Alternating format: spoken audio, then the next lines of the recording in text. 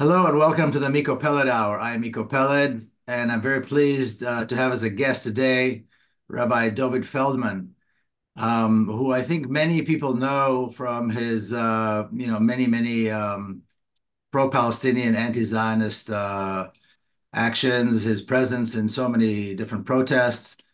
I've been meeting and discussing with Rabbi Feldman for several years now because I grew up as a Zionist Israeli secular Jew, not really knowing anything about the Ultra Orthodox community, anything about their faith, and really not understanding why they were anti-Zionist and why they rejected the Jewish state. And I think that part of it is something that I shared, although it's clear to me now, having spoken to you and so many of the other members of the community over the years, it's clear to me now why you have the stance that you do. But I think for most people, it is very unclear why is it that members of what could possibly be, or probably is, I should say, the most observant Jewish community on earth reject Zionism and reject the state of Israel, and this is, with the backdrop of a prevailing narrative that says the Jews are the chosen people and the Almighty gave them the land. And here we see these ultra-Orthodox rabbis, men of great faith and knowledge, saying this is not true or speaking up for the Palestinians.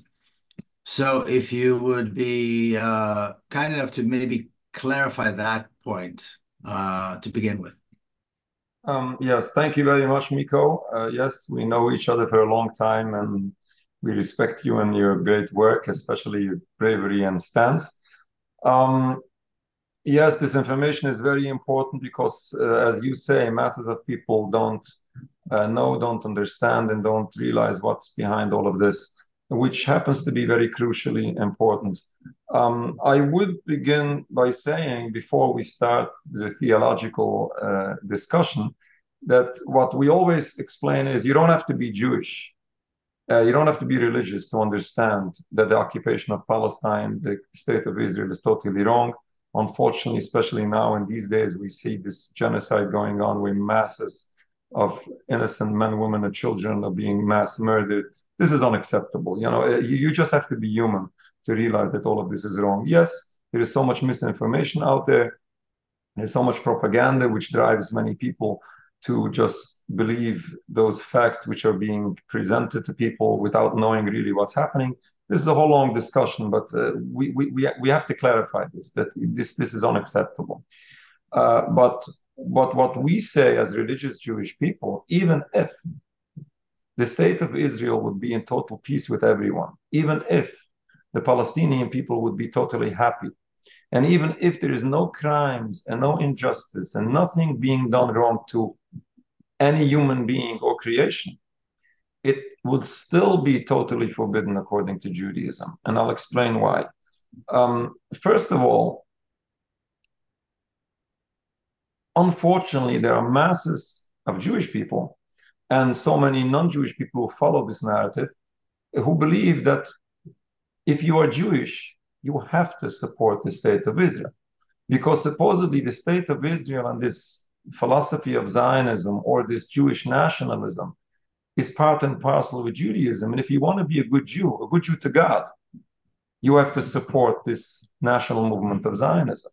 And this is totally wrong. Uh, the we have to understand there's a great difference between Judaism and Zionism. Judaism is a religion only. All what this Judaism is the belief in God, the practice of his commandments, the fulfillment of the religion, the following the religion. Zionism is a total different concept, happens to be the contrast, but is a total different concept of not following God, not believing in God, just having this national movement, supporting this national movement, and which is basically a new definition of Judaism. Instead of believing and serving God, you are supporting or creating a nationalism or a national homeland for the Jewish people. And this should never be confused together. And let me tell you this story. I was once on a plane from London to New York, and I sit down in my aisle seat. In the At the window seat, there is another nice gentleman, and there's an empty seat between us. I sit down. Guess what? I fall asleep. And I wake up later and I see the Haaretz newspaper on the empty seat between us. And I realize who my neighbor is, which is okay. We can talk. That's fine.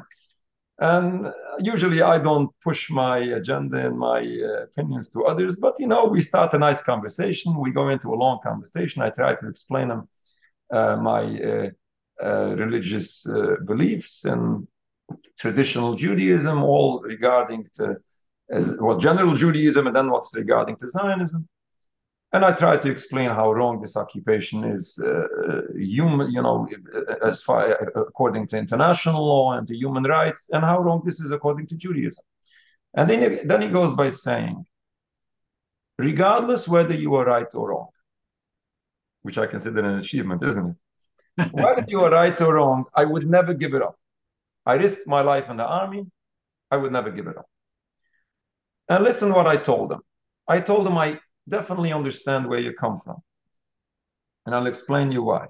Because there's a great difference between me and you. All what makes me Jewish is the practice of my religion, the belief in God and the practice of my religion. I happen to be Jewish by the religion I believe and follow, and I happen to be American by nationality. And there is no contradiction there. I can be an American Jew, I can be a Canadian Jew, I can be a Palestinian Jew or an Iranian Jew. It doesn't make any difference. It doesn't affect my Judaism whatsoever. Yes, some periods of time, Jewish people had very much difficulties with practicing their religion because the nations where they were living in did not tolerate Judaism. This was a technical problem. It didn't affect their Judaism as a religion. It affected their ability of practicing the religion, which was bad, but it didn't affect the actual religion. Again, I'm an American Jew. All what makes you Jewish is your nationalism. Your Jewish identity is all about the Jewish nationalism. Now, listen, what happens if a question mark comes up regarding your nationalism? Then your Jewish identity comes under question mark. And I explain this always to non-Jewish people. We need to understand where these people come from, because these people are truly in a tragedy. Because when they wake up to see that something's wrong with their new Jewish identity, then this is a tragedy for the Jewish person, because the Jewish person would never give up their Jewish identity, and they shouldn't. But the tragedy here is not that the Jewish identity comes under question mark. It is this transformation of Judaism from traditional Judaism, which was only about religion, transforming this into a new nationalism, which is transforming all of it to this new concept. And then these problems come up, and then this new tragedy comes up, which is not supposed to be here, and which is a true tragedy. And it's not only a tragedy to those individuals. This is a true tragedy to our religion, to Judaism as a whole. This is all just to understand the basics, but we can go to the next step. But I just want to touch on something you said, Yes.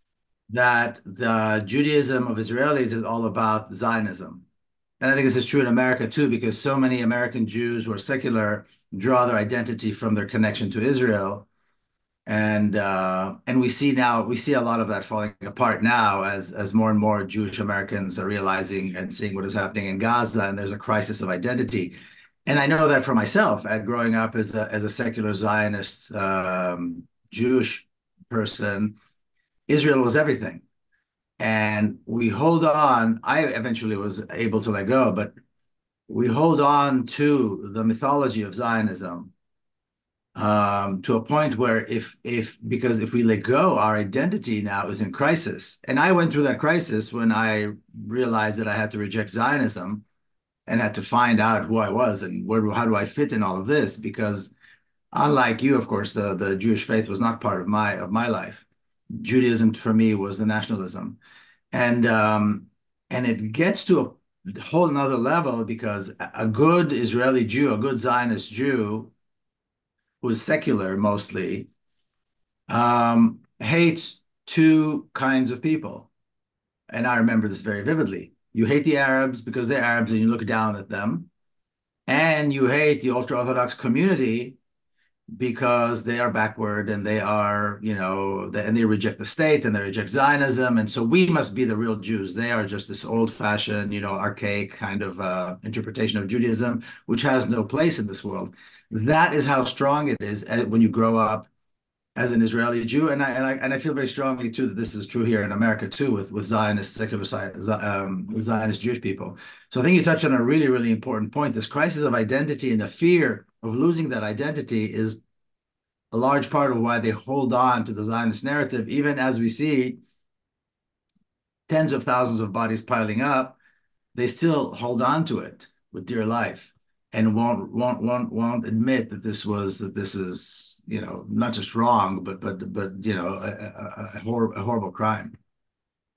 Yes, yes, right. But this is only one tool being used to manipulate the minds of the masses of the Jewish people. There is so much more propaganda being used. So many Jewish people believe Zionist propaganda that Jews are in danger. And, the Arabs, the Palestinians will kill us all. And we have to fight back. There's no other choice. And this legitimizes each and every crime to the far extent with no limits, with nothing, which is also part of false propaganda. Whoever knows a little bit more. And I think this, I want to interrupt you one more time because you touched on something I wanted to bring up later, but I think I'll bring it up now because of what you said. There's an extension of the threat from the Holocaust to the Palestinians. This is part of the Zionist narrative, and it's a very, very strong part of Zionist education, connecting the Palestinian threat, quote unquote, with the Holocaust. Now, the community that you come from, including you yourself, are descendants of Holocaust survivors, yet you reject Zionism. Can you elaborate on that? Can you explain that? So not only are you an observant Jewish community, like I said, the most observant Jewish community on earth, but your particular community, the Satmar community, are Hungarians, if I'm not mistaken, and are descendants of Holocaust survivors, yet you reject Zionism and you reject this entire idea that somehow the Palestinians present this kind of a threat. So please go on, but if you can elaborate on that. Yes, yes, this is very important, but we'll have to come back to our theological discussion, but we'll come back to that later. Um, this question you're asking, with all due respect, doesn't even start. There's no question here. There's no question why Hungarian Jews or traditional religious Jews should oppose Zionism despite what happened in the Holocaust. You have to be Zionist to believe that the state of Israel or the philosophy of Zionism is a solution to the problem of the Holocaust, and which all of this is totally wrong. The movement of Zionism. Well, yes, Jewish people suffered enormously in the Holocaust. It was, as you said, it was our families, it was our communities. The suffering in Palestine, the suffering in the Holocaust was terrible. But in no way should this or can this justify any oppression of other people, any crimes being committed to other people. And we, as Jewish people, because we know what suffering is, we cannot stand and we cannot tolerate to see similar acts being done to others. That's number one. Number two, despite what happened in the Holocaust, if we want to find a solution, if we want to find safety and security for the Jewish people, we come from religious communities. We are following the religion of our great grandparents going back 3,000 years. We give our lives for our religion and we would never stray from it and we will never give up God and his religion. In each and every step of our way, in our life, we would never do something, or we should never do something which is forbidden according to Judaism. Now, if the Holocaust was a tragedy, and it was, and if people would like to see safety and security for the Jewish people, that's a perfect and excellent concern. And Jewish people should be concerned of the well-being of the Jewish people, and non-Jewish people should, because each and every human being should be concerned of all humanity. But we as Jewish people should not take a step which is forbidden according to Judaism, even if it's not harming anyone. Now, again, it happens to be that this is harming an entire people, but even if it wouldn't, as Jewish people, if it's forbidden according to Judaism, and we'll come to that point in a minute, we would never accept that. And I have to add that this whole notion that Israel is the safety and security for the Jewish people is wrong. It happens to be that the state of Israel or the movement of Zionism is causing so much death and destruction, hatred and danger to the Jewish people, not only in the Holy Land, not only in the Middle East, but in so many other parts of the world. We in the United States of America face hatred. ADL complains that there is anti-Semitism in the United States. It's on the rise. I'm not saying that there is no incidence of anti-Semitism, but at least what I'm aware of the last couple of years is just because of what is happening in Palestine. Let me tell you, there was an incident a couple of weeks ago after October 7th, and it's famous. It was well reported in the United States. There was a incident in Los Angeles where a Jewish person was killed by a pro-Palestinian demonstrator. Now, there was all different types of reporting regarding that story. At least what I saw and what I listened to is that was that Jewish person walking on the street, and there was a pro-Palestinian protester attacking him with a megaphone. He was injured. A day later, he died.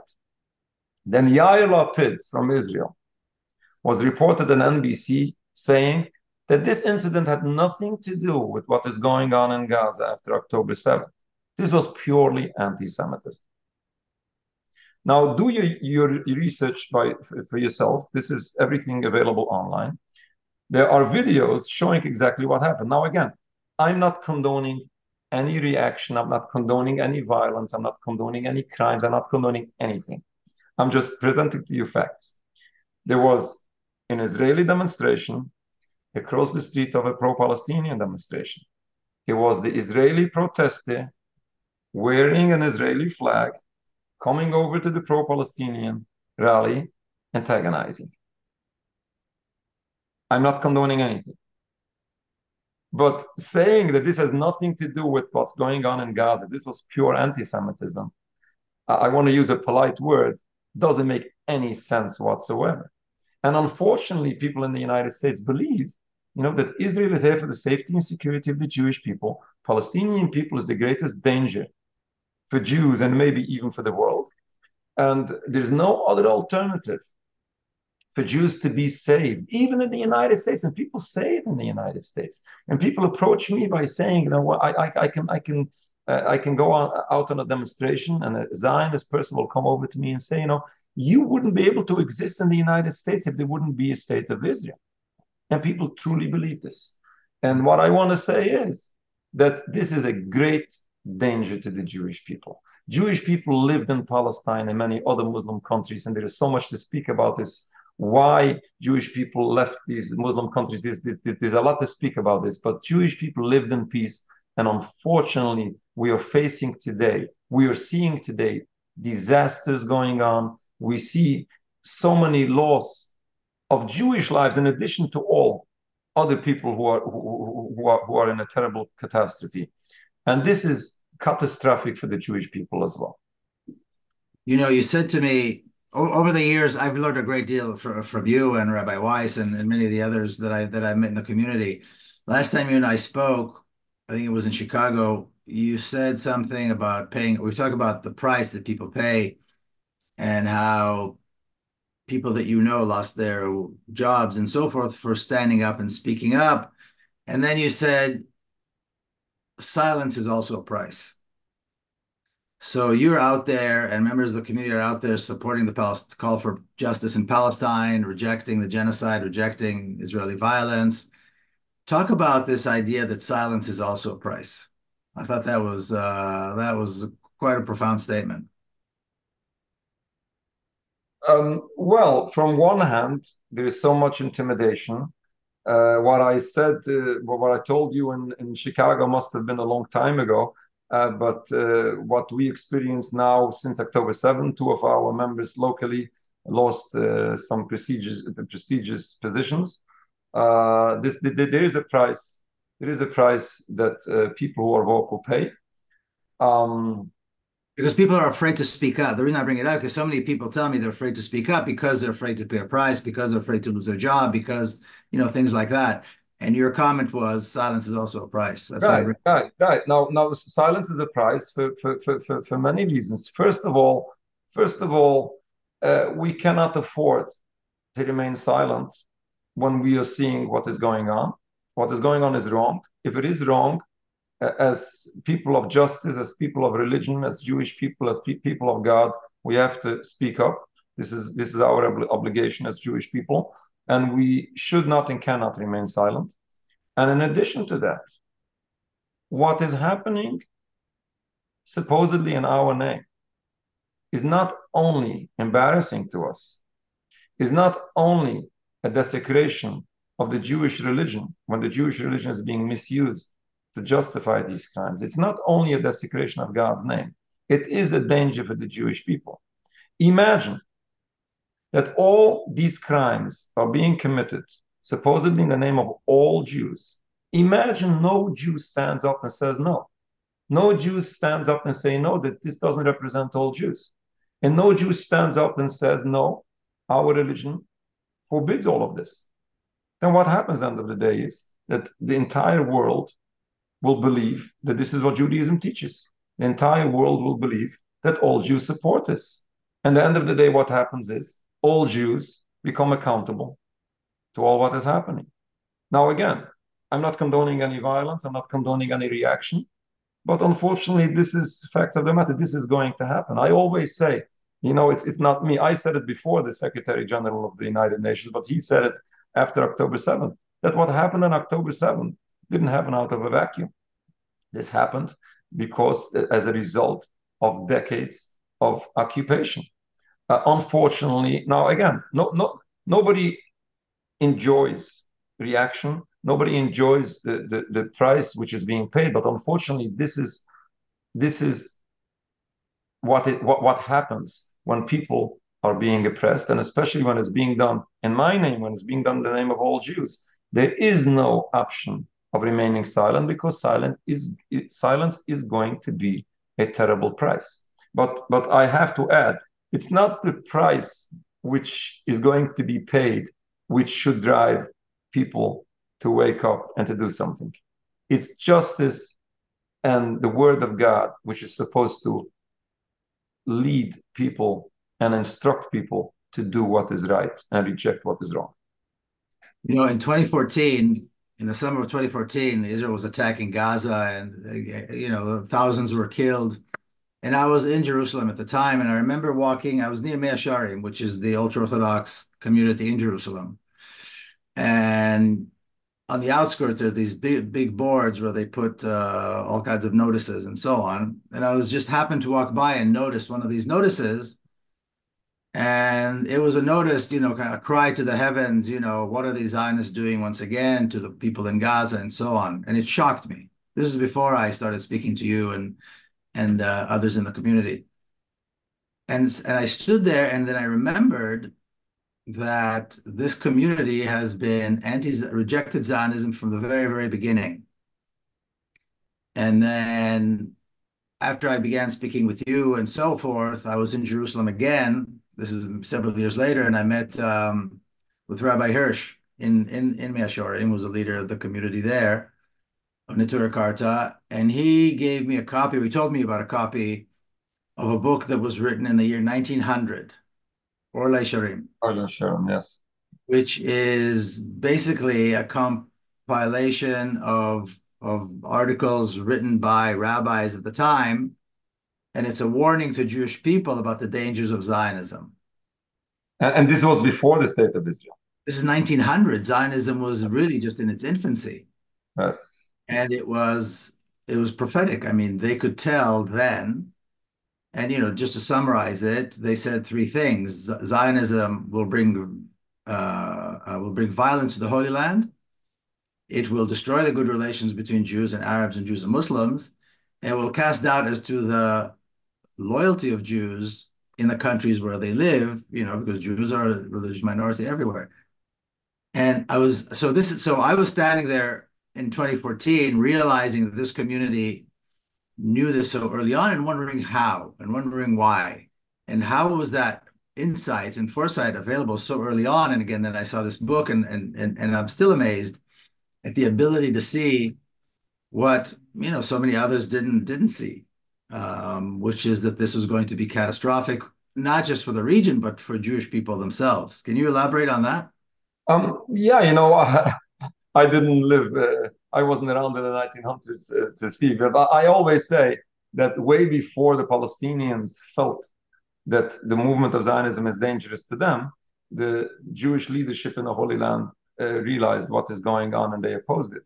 The question is why, how they understood this so well. Let me tell you, we have documents. There was, in the time of the Balfour Declaration, there was a motion in the British Parliament where I think it was the majority of MPs at the time rejected Balfour's idea. And they said, and this is documented, they said it is going to bring danger. This was simple. Can you elaborate on the Balfour Declaration just for listeners who may not be familiar with what that is? Well, the Balfour Declaration was what in 1890 something, where Lord Balfour of Britain issued a declaration to grant some land for the Jewish people, which this ended up to be the foundation of the coming state of Israel. It was 1917, yeah. 1917. Right, and 1917, 1917, okay. And by the way, in the Balfour Declaration, he stipulates that obviously this should not affect the indigenous people of Palestine, which was like a condition, which this condition was never fulfilled. And it was a promise by Balfour, who was the Minister of Foreign Minister, to a Jewish millionaire by the name of Rothschild. Right. And then, the Jewish community worldwide, basically, was so outraged against this Balfour Declaration. I know there were some nicknames given to it, like to embarrass it. The Balfour Declaration was so wrong and so unaccepted by Jewish communities. Sure. Like the main concentration of religious Judaism at the time was in Eastern Europe at the time, and many Jewish leaders openly opposed it. And the same. Let me just say this again, so it's crystal clear. So what you're saying is that when the British, who occupied Palestine at the time, the British foreign minister wrote a promise to a Jewish millionaire, a Zionist Jewish millionaire by the name of Rothschild, saying that the British government supports the idea of a Jewish homeland in Palestine. Jewish people opposed that, rejected that. That's what you're saying. Right, exactly. People to understand what we're talking about here, because that's not the prevailing narrative. Right. And you know what? Maybe at this point, let me just elaborate what I skipped before to explain what is the traditional Jewish opposition to Zionism, even without any crimes, even if it would have been peaceful. If you allow me just 2 minutes. Just a second, we need to stop in a few seconds. So okay, why don't we stop here, take a little break? That's fine. And then we'll come back to continue that on the other side. If you're just joining us, this is the Miko Peled Hour. I'm Miko Peled. I'm speaking with Rabbi Dovid Feldman. and we will be right back after this, so don't go away. Welcome back. I'm Miko Peled, and this is the Miko Peled Hour. I am spending the entire hour with Rabbi Dovid Feldman of Neturei Karta, which is an Ultra Orthodox, highly observant Jewish community, and which rejects Zionism, rejects the state of Israel, and actively supports the rights of Palestinians. So before we took the break, you were talking about you're about to explain something. So please go ahead. Yes, in addition to what I started earlier, that even if you're not Jewish, you understand, if you're human, you understand that these crimes being committed in Palestine is unacceptable. But it happens to be, according to Judaism, even if this whole state of Israel will be in total peace, it'll still be forbidden. And I'll explain why. And I just want to add, before I start this, I want to say that when we say that the crimes taking place in Palestine is wrong, and if you're human, you understand that this is wrong. If you are Jewish, you even more understand that this is wrong, because all these crimes are not only criminal according to international law. This is not only a violation of human rights. Killing and stealing, oppressing and entire people are true violations of Judaism. But even if this will be in total peace without committing any crime, everybody is going to be happy. Palestine will deliver this state on a golden tray to the Jewish people. And when I say this, Palestine will deliver this, I'm not talking about Britain giving another land to another people. I'm talking about the people living in the land, and the people who might be affected from this will still be willing to give this to the Jewish people. According to Judaism, this is forbidden, and I'll explain why. There is all what Judaism stands for, as I said before, is about the belief in God, the following the Jewish religion, and they are basics of Jewish belief, which is the core of the Jewish of Judaism. One of the basics of Jewish belief is the concept of exile. Jewish people are in exile by divine decree. And if I step back one step, there is a famous concept which is always being used in Zionist propaganda, which is the promised land. God promised the Holy Land for the Jewish people. Now, this concept is a true concept, but it's being misused in Zionist propaganda. How? Why? Because they only show you one side of the coin, they don't show you the other side of the coin. Yes, God promised the Holy Land for the children of Abraham, Isaac, and Jacob. This promise was fulfilled after the exodus from Egypt. The Jewish people were brought into the Holy Land. According to Judaism, we didn't inherit the land by our might and by our power. There's a verse in Psalms that says, not by a sword did they inherit the land, not their arm didn't help them. It was the word and the will of God who did it. This is what was accepted by Jews throughout all ages. Then, the land was given to the Jewish people, but it was given to the Jewish people on condition. There's a verse twice in the Torah in Leviticus that says, and the land should not reject you because you defile it. In other words, if you defile the land, if you don't, if you are not in the level of holiness God requires of you, you would be expelled from the land. And there are many verses. We say this in Shema, we say this 3 times a day.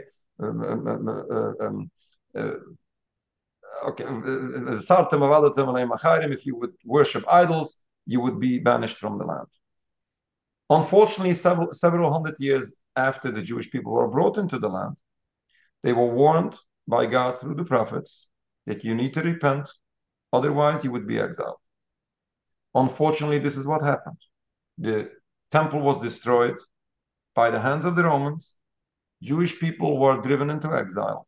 But according to Judaism, what was accepted by all Jews throughout all generations, without any exception, that this exile, even though it happened through the hands of the Romans, this was a direct decree from God, a divine decree, which Jewish people are required to accept, whether it is comfortable or it isn't.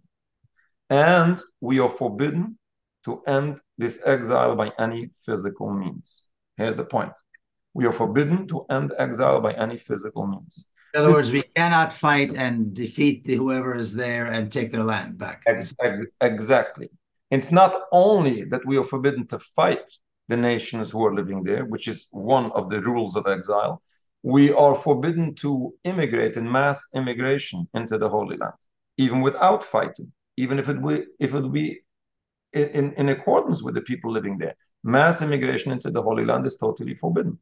Individuals are allowed, and this was the case throughout all generations. Individual Jewish people did immigrate to the Holy Land, not with the purpose of taking power, not with the purpose of disturbing any peace, but to be loyal citizens, exactly how Jewish people are required to live in exile, to be loyal citizens in the countries where they live and be in peace with their neighbors.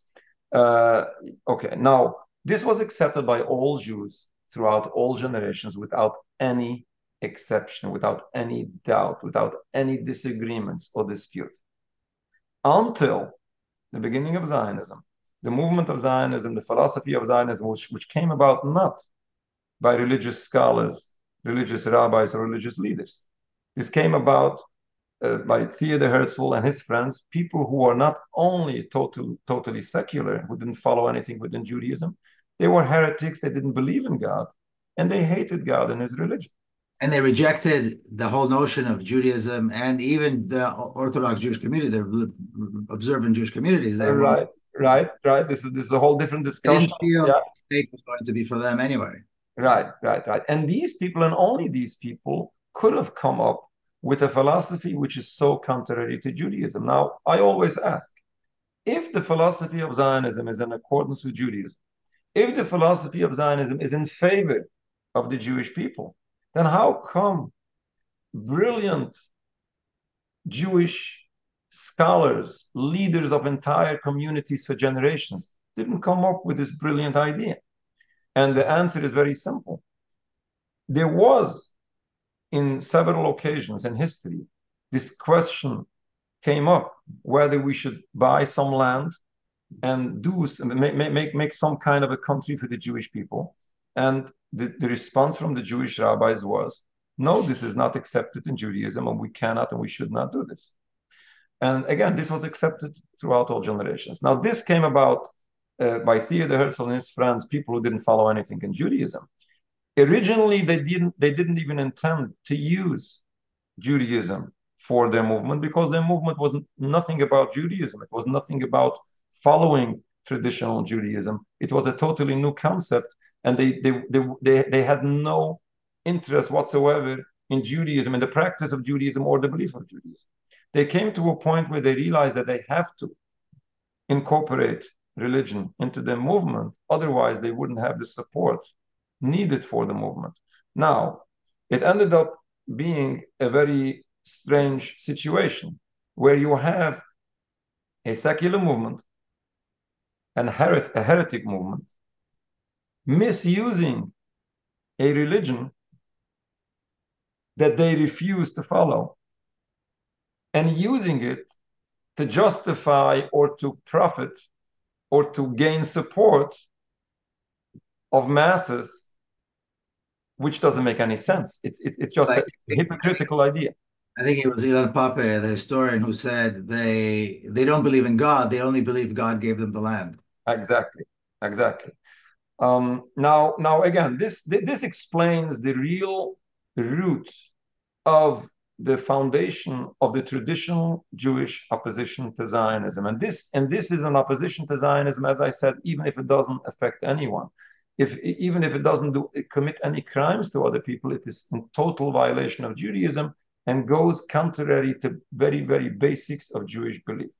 But when this happens in Palestine, by adding so many crimes to it, which is not only crimes according to international law, which are true crimes in Judaism, this just gets these violations of Judaism to a new level, which makes everything so much more serious.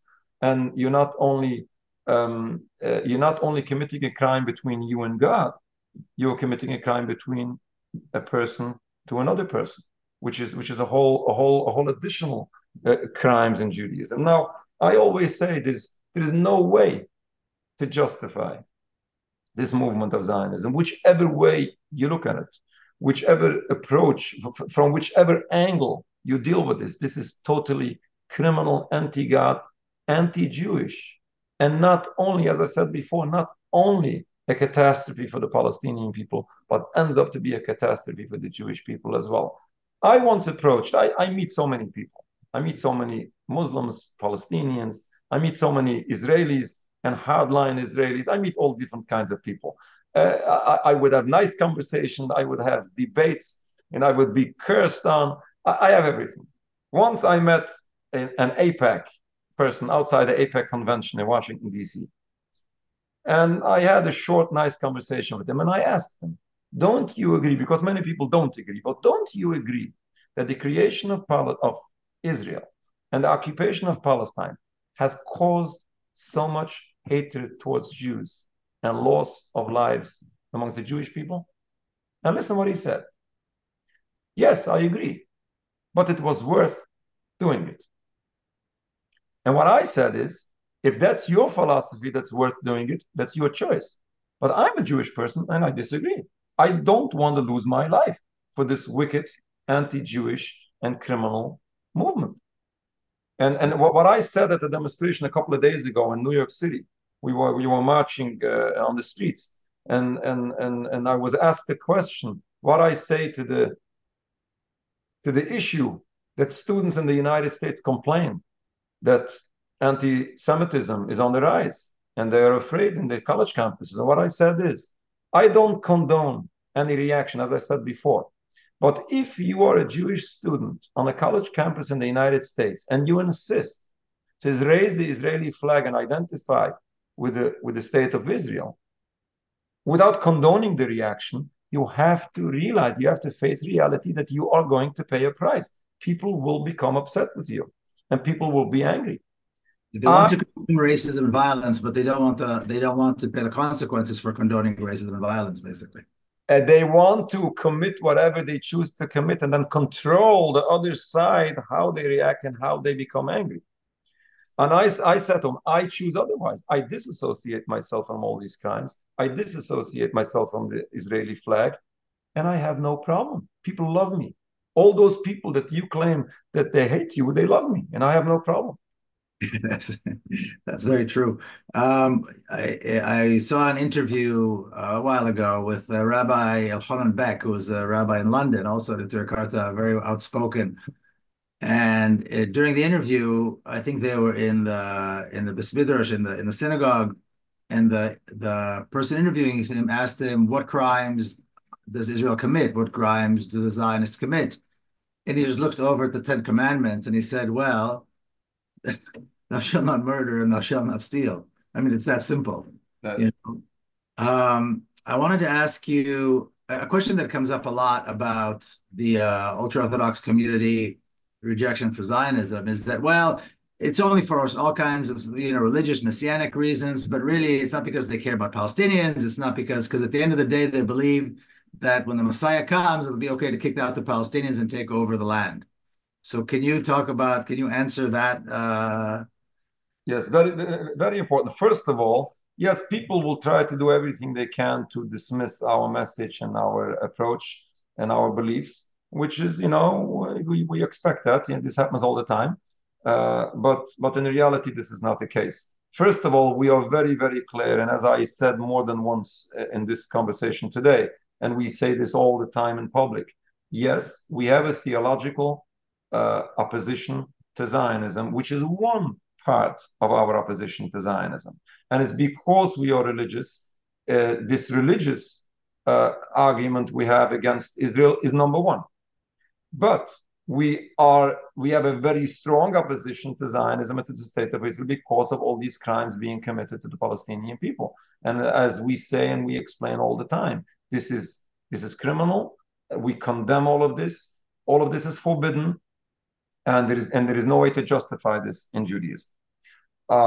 Okay, now what's about the future, about the Messianic era? Yes, our opposition to Zionism is our theological opposition to Zionism is because we are in exile and we are forbidden to create our sovereignty during our period of exile. But here is the but that we need to realize and understand that people miss. There is no way that Jewish people can form any sovereignty by any physical means, regardless of the time. Yes, according to Judaism, there is the concept of the ultimate redemption, an era where there's going to be a coming of the Messiah, where all humanity will be redeemed. It's a concept of V'yayusi chila magidu echas, we say in our high holidays that all humanity will form one bond to serve you, God, in peace and harmony. It's about the recognition of God. All humanity will wake up one day and accept the kingdom of God. There is a verse says, the world will be filled with knowledge of God as the water fills the ocean. But in no way will Jewish people by physical means build a sovereignty. We leave this up to God. God, whatever he's going to do, we will accept. Whatever he's going to do, everyone will accept. It's not something that I'm going to force upon you or you are going to convince me. This is something that we leave up to God. That's very, very basics of the Jewish belief.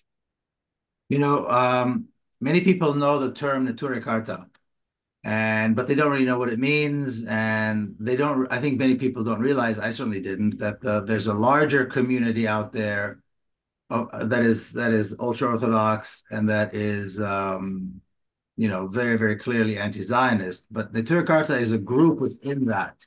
Can you talk about that a little bit, maybe clarify what Neturei Karta is, what it means? Because there's Neturei Karta everywhere around the world, in Palestine, in the UK, other places.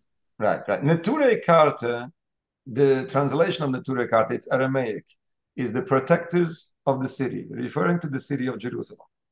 This name was given to the vocal people in Jerusalem at the time when Zionism came in to the Holy Land, way before the creation of the State of Israel. This was in the late 1930s, 1938. There was already opposition to Zionism before, but at that time it was more organized, and this name was given to those vocal people as being the protectors of the city, to protect the city from this new movement of Zionism coming in.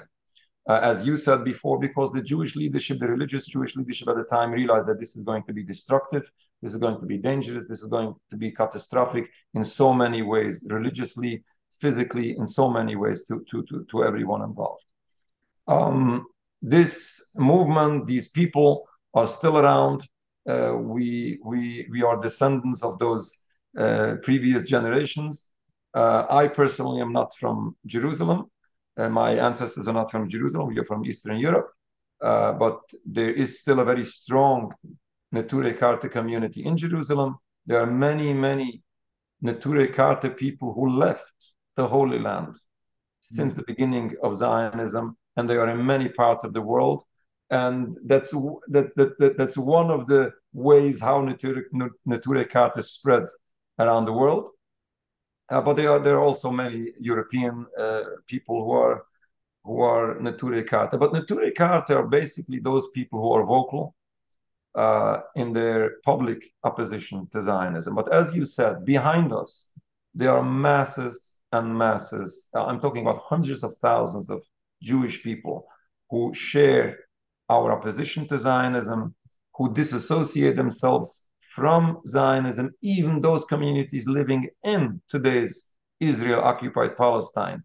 They try in each and every way to disassociate with the Zionist movement. Many of those people, well, some of those people who are active, who are vocal, are harassed and intimidated to a terrible degree. I'm sure you are very closely aware of all of this. But even those who are not publicly vocal, and even those who remain silent I don't encourage remaining silent, but even those, we cannot judge those people because, as everybody knows, if you live in the United States, you're even aware that being vocal is very, very challenging. And if this is the case in the United States, in Israel, it's way worse. But even those who remain silent, they exercise their anti-Zionism in so many different ways, and they disassociate themselves from the movement of Zionism. Masses of Jewish people sacrifice, do everything they can to not physically support anything that the state of Israel does.